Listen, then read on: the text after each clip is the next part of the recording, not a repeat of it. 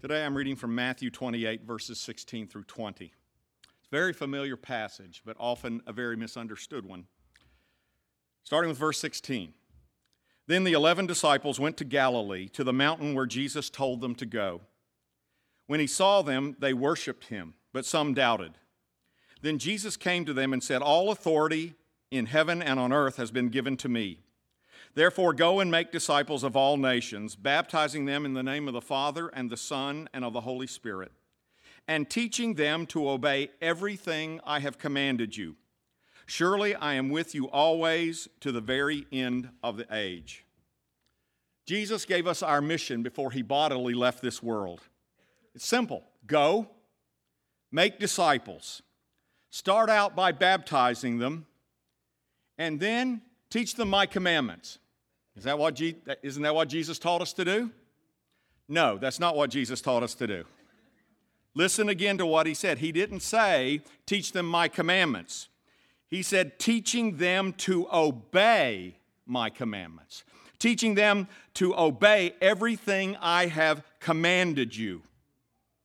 And then he said, and I'll be there right by your side in spirit, helping you to do it until the end. We have a problem in Christianity today, both in this nation and to some degree worldwide. We are not doing what Jesus told us to do. Jesus said, make disciples. What we're doing is making converts who often have no clue what real discipleship is. We are educating the followers of Jesus to learn all kinds of things that often does not lead to any kind of obedience. Jesus said, teach them to obey, not teach to see how smart you can make them. Most of Jesus' commandments, at least in North American Christianity, are treated as optional these days. Whether it's giving, well, I'll give what I want to give. Or how to treat enemies. Well, somebody crosses me, watch out. Or regarding materialism. Or, I'll buy what I want to buy. Or sexuality. The church often defers to the almighty individual, not to Almighty God anymore. The result is often growth in the church without any depth in the church. As one person described Christianity, it is, in this country, it is a mile wide and an inch deep. We have converts who act and live like the fallen world around them. You can't tell the difference. We have salt that has lost its saltiness, and we have light that has been hidden under a bushel basket of mediocre, syncretistic Christianity. As Paul wrote in 1 Corinthians 3, 1 through 3, brothers and sisters, I could not address you as spiritual, but as worldly, mere infants in Christ. I gave you milk, not solid food, for you were not ready for it. Indeed, you still are not ready. You still are worldly. What would he say to us? You are acting like mere fallen human beings, he said. Later in Colossians 1, he said, we proclaim Christ, teaching and encouraging everything with all wisdom, so that we may present everyone fully mature. Not perfect, but mature. Not perfect, but changed. Not perfect, but transformed. That is the goal of ministry, to make imperfect disciples. So how do we change this profoundly disturbing trend? How do we move people from milk to meat? From immaturity to maturity? How do we combine growth and depth? I'm so glad you asked. I just happened to have a sermon on that very topic. Aren't you lucky today? For years I searched for what I thought was the biblical way to make disciples. I kept looking at discipleship in this country going, there's something wrong. What's missing here? And I would read this book and I'd read that book, and one would be on prayer and one would be on the Bible and one would be on obedience. And finally, when I read the book Miraculous Movements, I saw a process that wove together all the things the New Testament did to make the kind of disciples that changed the world. The process, by the way, is simple. But simple and profound are not two different things. And a process, in order for it to be effective, people simply will not do it. This process involves 5 basic steps, and all are right out of Scripture. You have heard of all of them. There's nothing new here. but the way they're put together and how they're explained will be a little different than you've heard. The first step is this. The first way you make disciples is you get people into Scripture. You get people into the Word. You may be going, duh, isn't that what every church does? Isn't that what we do at HBIC all the time? And the answer, surprisingly, in many places and in many ways, is no. We don't get people into the Word all the time. Often, not at all. The church often comes between people and the Scriptures. We inadvertently often teach people that the Bible is too hard for the average person to understand. You really need a professional to teach you what it says. You need a preacher or some wizened saint of 50 years to tell you the profound mysteries of Scripture. It's too hard for the average person to get. And it is true, there are some passages of Scripture that are difficult to understand, but I want you to hear this today. 95% of all Scripture is easily understood by anybody. You don't need a PhD from some seminary to understand, love your neighbor as yourself. Any moron can understand that. I shouldn't have said that. If you're a moron, I apologize. Or God loves a cheerful giver. Do you need a seminary degree to know that? Or in the beginning, God created the heavens and the earth. How many years of school do you have to go to grasp that concept? The first step in making disciples is for the church to quit spoon-feeding people all the time Scripture and teach them how to feed themselves. Our main job is not to just tell people what the Bible says, but to show people how to discover for themselves what the Bible says.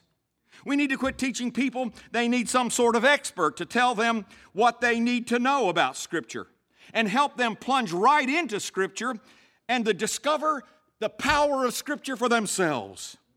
That doesn't mean there's not a place for teaching and preaching on Sunday morning. I am not trying to preach myself out of a job this morning. That would be tragic. But it's like this. Coming to Sunday morning is like going to a restaurant. This is a prepared meal for you, and that's okay. But at some point, you cannot eat 21 meals a week in a restaurant. You have to learn to fix your own food. You have to learn to feed yourself. And I can tell you that anybody that can read the Bible and understand what it is saying the vast majority of times. And here's the problem if we don't do this. If the professionals do all the explaining, the professionals become the authority in the church instead of the Bible and the Holy Spirit becoming the authority in the church. Jesus said that the Spirit was sent to be our main teacher of truth. He said when He comes, He will lead you into all truth. And people are to experience that firsthand. Our job as a church is to facilitate discovery in God's Word by people and not do it for people. Our job is to give people a fork and a knife and a spoon and tell them to eat, not keep them on a baby bottle that we hold in their mouth for the rest of their lives. The Word of God can speak to every person here, anywhere, anytime. This process, this discipleship-making process, basically asks people this when they come to Scripture. When you read the Scripture, what did it say to you? What truth did you discover? Not what the teacher said. What truth did you discover? What is God saying here that you can see for yourself? And most of the time, it's obvious. You can learn the truth of Scripture. It's not supposed to be a bunch of secrets known only by an elite few. The second step in disciple making that we're launching here today is this. What are you going to do about what you've just read? What does this Scripture ask of me? What am I being called to? Seminaries, seminars, book studies, Bible studies. Have you noticed that one thing almost is always missing?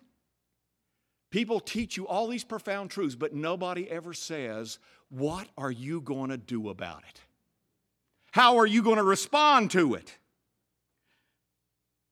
And that's the question. The question is, what are you going to do about this truth? Not do you agree or disagree with this truth. I've been to so many Bible studies where we argue about whether we like it or not. The question is not, do I fully comprehend every aspect or implication of this truth? It's not, is this truth hard to do? Or is this truth culturally relevant today? The question is, what is God calling me to do? And what am I going to do about it? In Western civilization, you see, we adopted the academic model of learning. And here it is in a nutshell. Study, get it in your head, mission accomplished. Now, there's some virtue in that. But you see, the question in academia is not often, am I applying the truth I study? If it applies to career and stuff, it might. But often in academia, you're just amassing a whole mess of information in your head that after you take the test, you're never going to use again. Oh, I got an amen on that. Bunch of angry test takers. Biblically speaking, learning Scripture is the first test, not the first step, not the last step. Again, discipleship's goal is to not make us smart, but to make us good. Good like Jesus is good, to form the character of Jesus in us.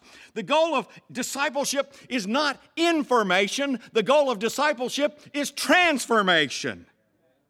If we don't apply the truths we discover, we are worse off than if we didn't know them at all. Remember, the devils in hell know the truth. They know the Bible better than you and I know the Bible. They know correct doctrine from false doctrine. And guess what?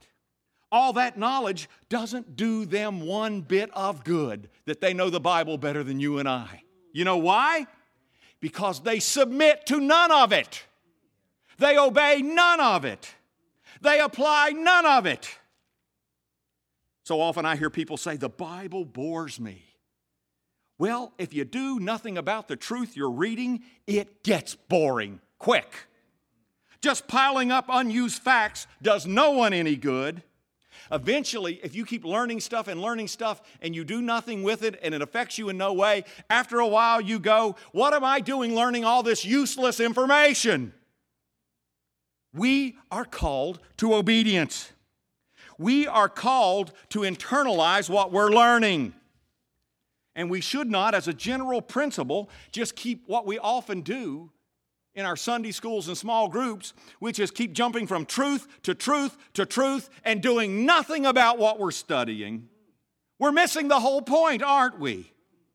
Erwin McManus writes, a church begins to live by faith when its people move the things God has clearly said into the non-optional category. A church doesn't need to pray about whether it needs to pray.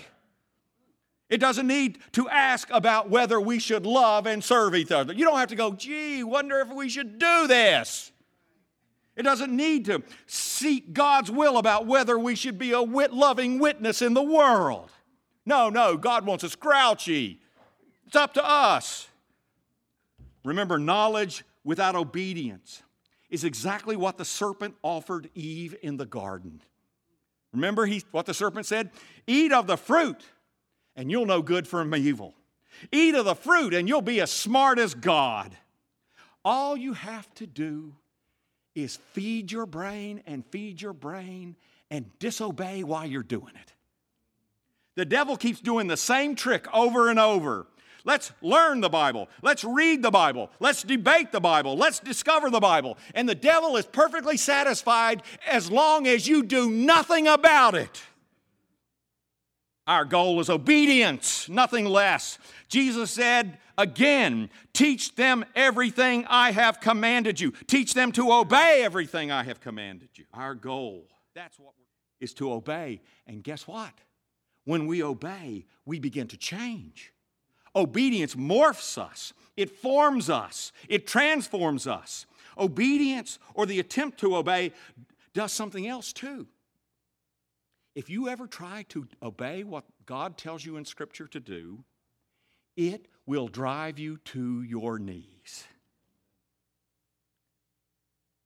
Because that leads us to the third step of disciple making. The third step of disciple making is prayer. The question that follows after step number one, what is God asking? What is God saying? Step number two, how do I apply this, what He's asking in my life, leads to step number three. What kind of help do I need from God to respond to the first two questions?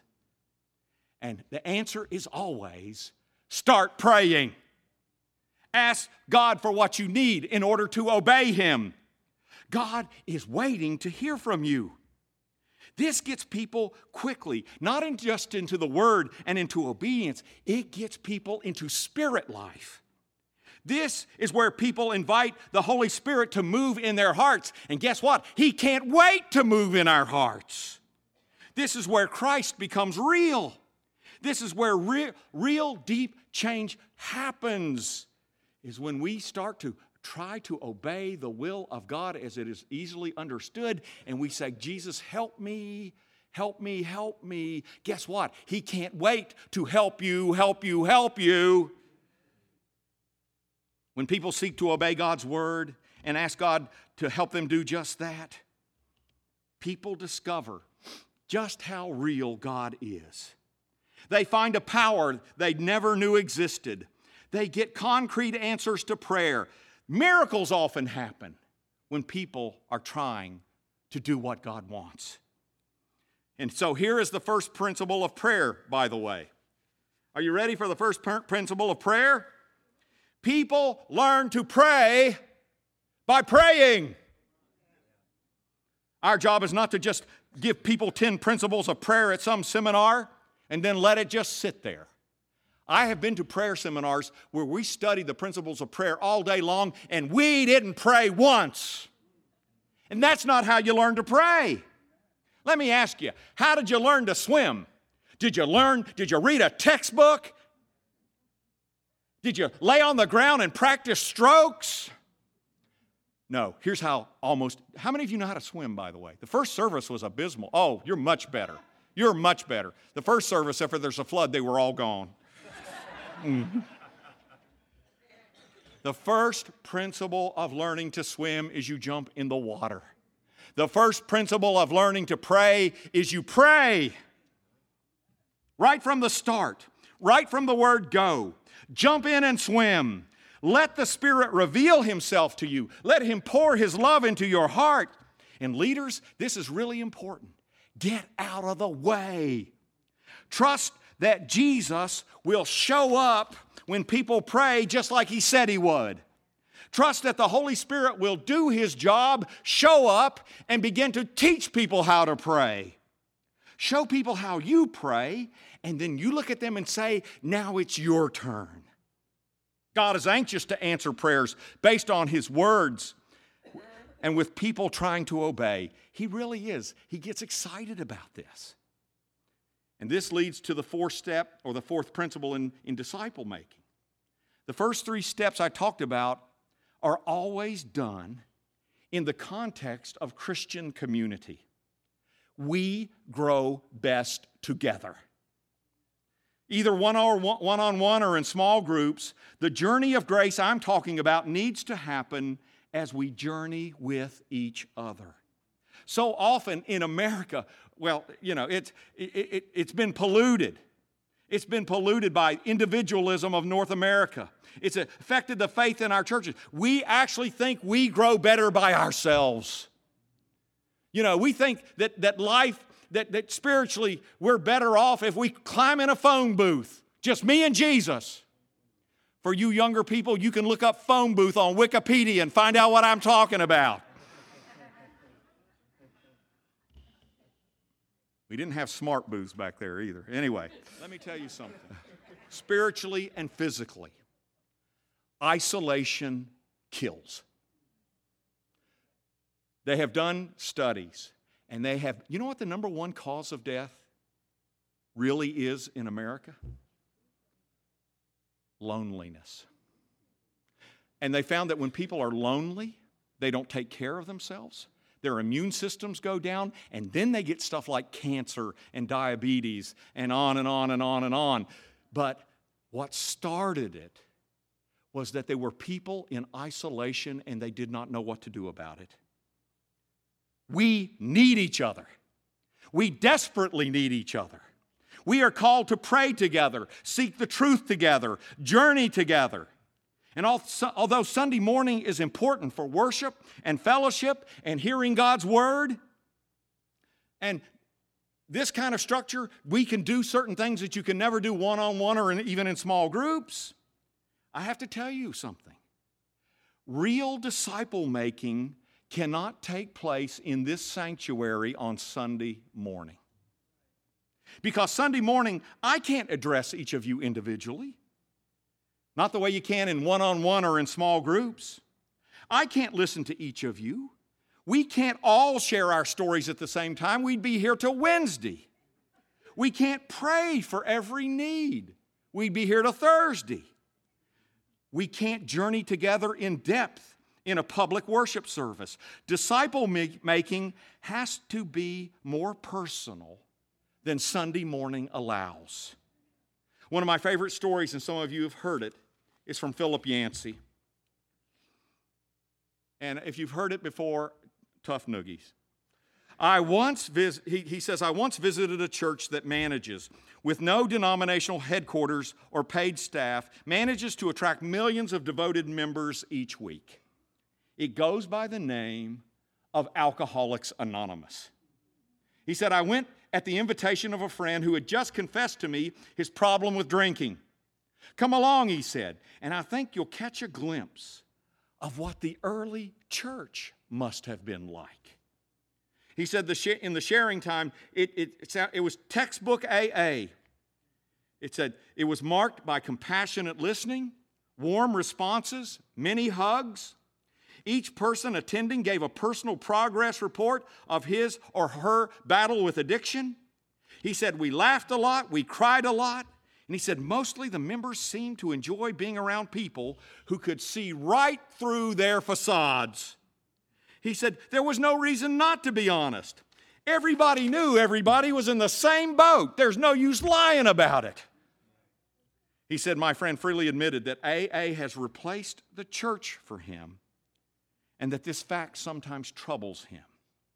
He said AA groups borrow the sociology and structure of the church, along with a few of the words and concepts.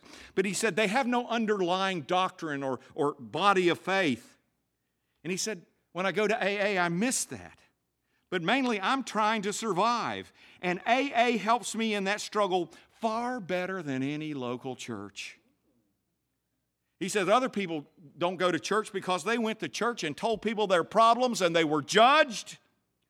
And one person said, the last thing I will do is walk into a church again and say, hi, I'm Tom, I'm an alcoholic and a drug addict, and look at the stairs. Yancey said, I came away from the midnight church impressed, yet also troubled that AA meets the needs in the way that the church does not, at least not for my friend.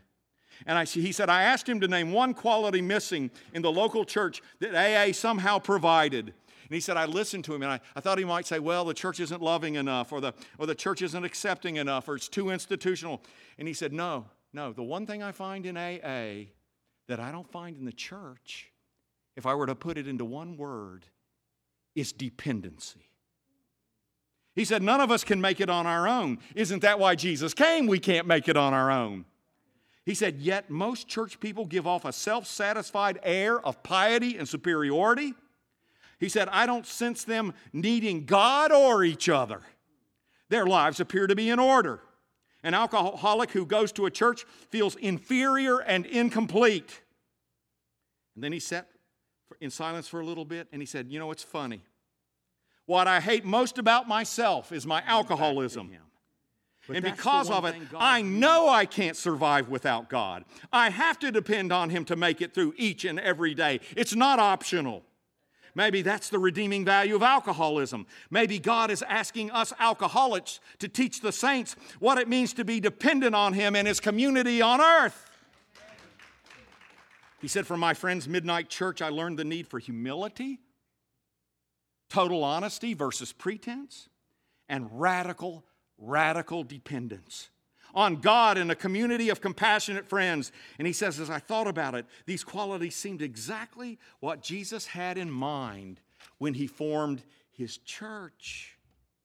Jesus calls us to another kind of kingdom that does not depend on our performance, but on Jesus' performance. We don't have to achieve, but merely follow Jesus. He has already earned the victory of God's acceptance for us. And because of that, I don't have to pretend, because it's not my virtue that's getting me into God's grace anyway. I don't have to achieve, because Jesus achieved everything there was to achieve. And it means that church is a place where I can give thanks, celebrate the great news that all is forgiven, that God is love, that victory is certain. Church should be a beacon of grace to the rest of the world, not what it has become more and more, a place of pretense and supposed adequacy. I think he's right. Growth is not meant to be done individualistically. Spirituality is not supposed to be private. It's supposed to be personal, but not private. Spiritual growth happens best when we take a journey of grace together. We were meant to share our lives in the Spirit openly and honestly. That's step number 4. And finally, the fifth and last step of disciple making is reproduction. When you join this movement, you are at least saying, I'm at least willing to reach out to others and journey with them too. I'm willing to pass on what I have received. Nothing God gives us is just for our benefit, although passing it on benefits us by reinforcing what we have discovered. Let me tell you a little secret of growth. If you want to go deeper, help others go deeper. If you want to grow spiritually, help others grow spiritually. Reproduce. Nobody gets kicked more in the seat of the pants by my sermons than the guy preaching it. TMI. Jesus picked ordinary people without professional religious backgrounds or academic degrees or religious status to be his disciples. Did you notice that? He could have. But he counted on people like you and me to launch his kingdom and turn the world upside down. You are Christ's army. You are his soldiers. I got to tell you, if the salvation of Harrisburg depends only on the preachers of Harrisburg, Harrisburg is doomed. It is. If the spread of Christianity across the world is left only to the professionals, the world is lost. Christianity will not spread because of preachers. It will spread because ordinary beggars share bread with other ordinary beggars. My job is to equip God's army of ordinary beggars and show them how to be a disciple and how to help others become a disciple. If you want to go deeper, if this sounds like something God is calling you to, these steps, this process, you can talk to me or you can talk to Pastor Hank. Again, if you feel okay about your spiritual journey, but you've been wondering, can I find a tool to help others go deeper? You can talk to me or Pastor Hank. And by the way, this is a great way to lead people to Christ. It's just say, look, let's take a look at the Bible, and then would you just kind of let them discover what the Bible says and let the Holy Ghost go do his thing. There will be people, by the way, in the coffee area wearing name tags, wearing green pants with purple polka dots on them, and they will talk to you about what this ministry. Go with the name tags. But the bottom line here is that we have trained over 20, 25 people over the last months. We've trained them to do this discipling program. So after the service, if you go out there, they will talk to you. You can ask them any question you want. You can share any interest you want. Also, there are sign-up sheets in the back. If you don't have time to talk to someone, you got to get out of here. Go do the sign-up sheets in the back. Jesus said, make disciples. And I have to be honest with you, this is the best way I have found to do it. The most holistic process I have seen. Those 5 steps, why do I like it? Because it gets people into the Word, not someone else's explaining of the Word. People learn to feed themselves. I like that. And people are asked to do something about the Word, actually to obey Jesus. When's the last time that happened? And people they get into prayer, simple, heartfelt prayer. After a lot of Christian education experiences, you know what? People don't need to pray. You know why? Because you don't need to ask God to help you to do nothing. You want God's power? Do His will. They go hand in hand.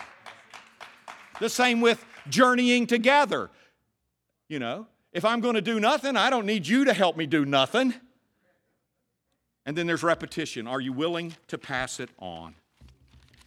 This is what God is calling us to do. I hope you will listen to the Spirit, because we need to multiply the disciples in this body. Amen? Amen. Now, before we leave, Kiki, I've got to do one more thing before we leave. Kiki and Lamont, as they said, this is their last Sunday before they start their church. And we want to send them off with blessing and prayer. So I'm going to call Kiki and Lamont and their family to come forward.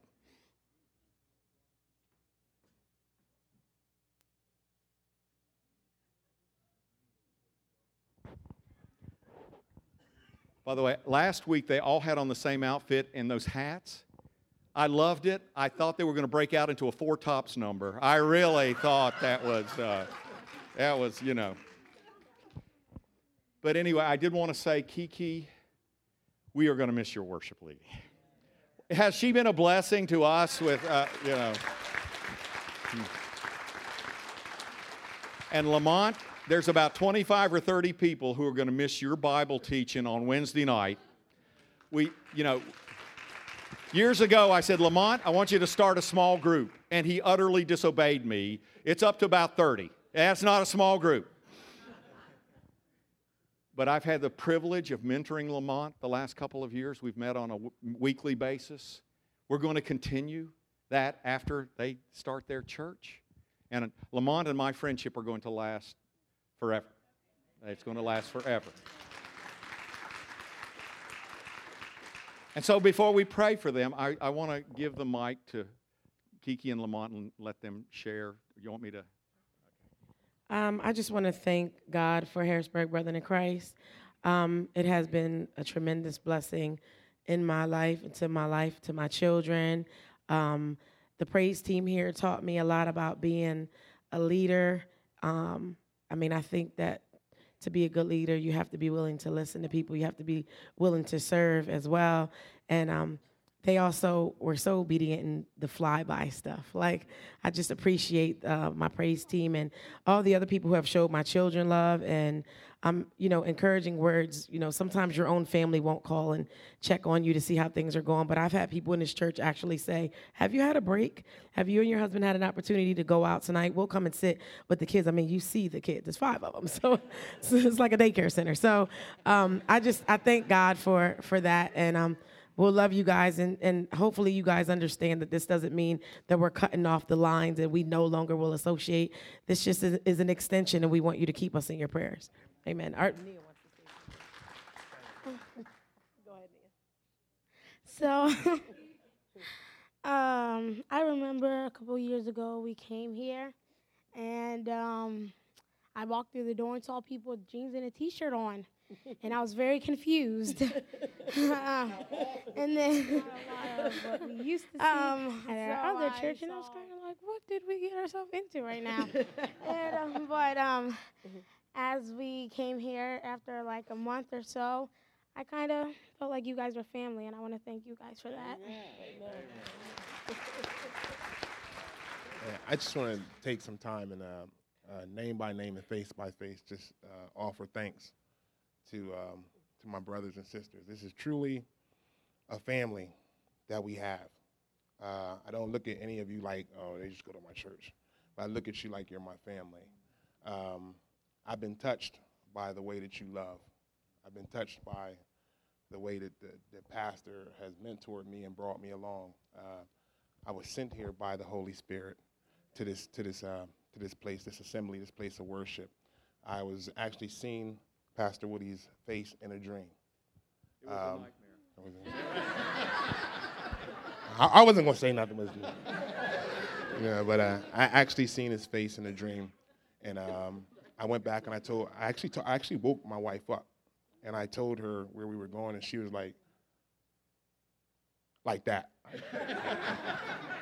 But I tell you, God has really been faithful. He told me there's things that he wants us to show, and there's things that he wants us to learn. And I think we've done both of that. Just as God has sent me here, he's sending me now into another area. You know, UCP, I work for United Cerebral Palsy, and that's my job. But God has presented to me my work. A job is one thing. You can get fired from a job. You don't never retire from your work. Okay? So as we go forward, just know that God has shown me my ending before my beginning. God has given me insight into where I'm going and into the direction I'm moving. So I'm doing it with confidence. So I just can't say enough. If I had 10,000 tongues, I could not thank Harrisburg Brethren in Christ enough for everything that you've been to me and my family. I truly thank you, and God bless you. I told the first service I'm going to do something risky. If you'd like to come up and gather around them and lay hands and pray for them up here, you may come. I said in the first service, I request at least 10 of you to stay seated. So if you'd like to come and pray for them, come.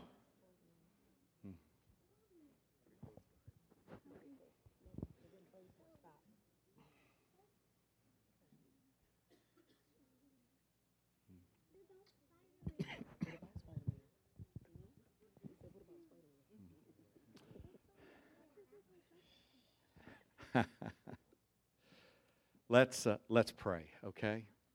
Lord Jesus, thank you so much for Kiki and Lamont. Thank you for blessing us with their friendship.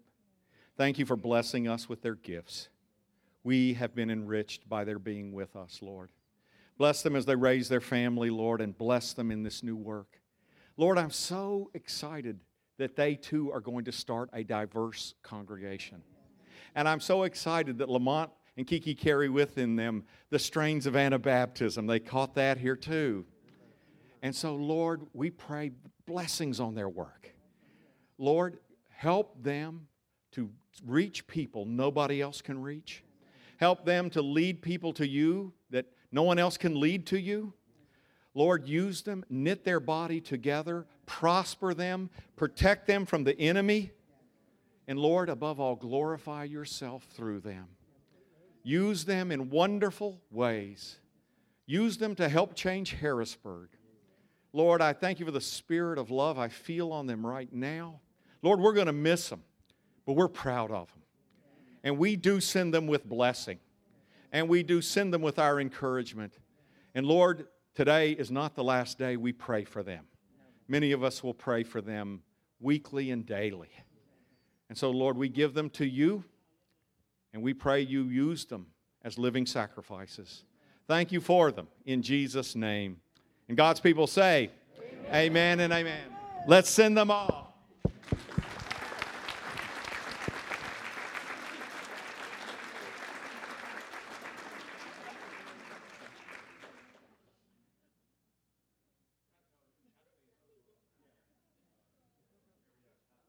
Patrick Cicero's not here, all right? Years ago, about 3 years ago, Patrick Cicero gave me a book here when he was doing the children's ministry, and he gave it to me, and I said, well, I like this book. Let me take it home or whatever. I ended up taking it back to my job, and there was a young girl who fell in love with the book. She would not relinquish the book for about 3 years. So I got it out of her hands. I said, hey, I'm about to go to another church. I need the book, you know? And she finally gave it to me. But I wanted to thank Patrick and let him know how important that book. It was a book about the Wemmicks, about being, how people being special, everyone being special. So. Well, as you know, Patrick's a lawyer, and we'll tell him so he can stop the lawsuit that that was proceeding. So we are going to end the service since we've run over, but Kiki and them are going to sing, and we will pray for anybody up front that needs prayer. But the service, I'd like you to stand. I'm going to have a concluding prayer, and the service is over. But if you'd like to stay and sing, or if you'd like prayer, you may stay. But feel free to go. So let's pray. Lord Jesus, thank you for your body. And Lord, we pray again for Kiki and Lamont and the new church they're founding. We also pray, Lord, for the discipleship ministry here. May chain reactions begin today that echo into eternity at both churches with both ministries. And so, Lord, again, help us to obey you and follow all of your commandments. Help us to worship you with all of our hearts. Send us out in your power.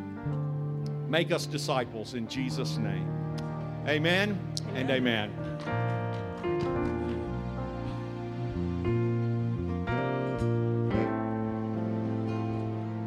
Myself away, so you can use me. I give myself away.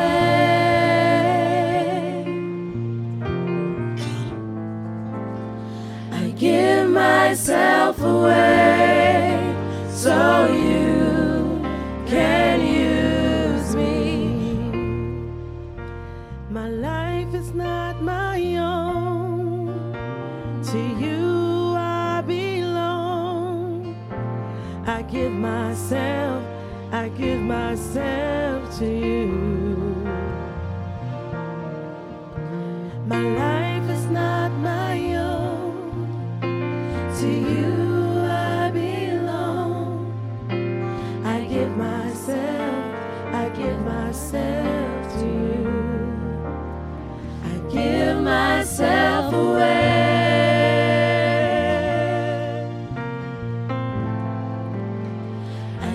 Myself away, so you can use me. I give myself away.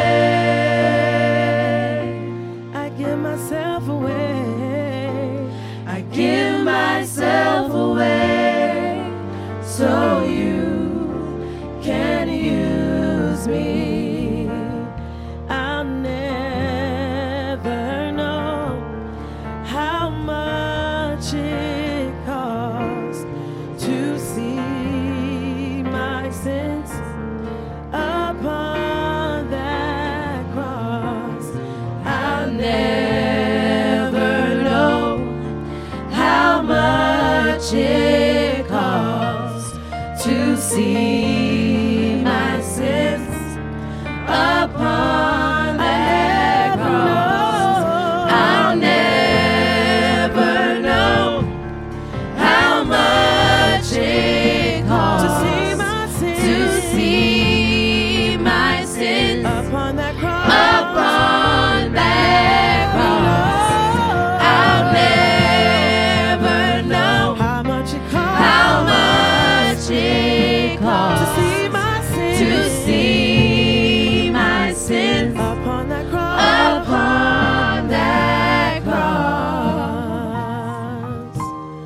So I'll give myself away.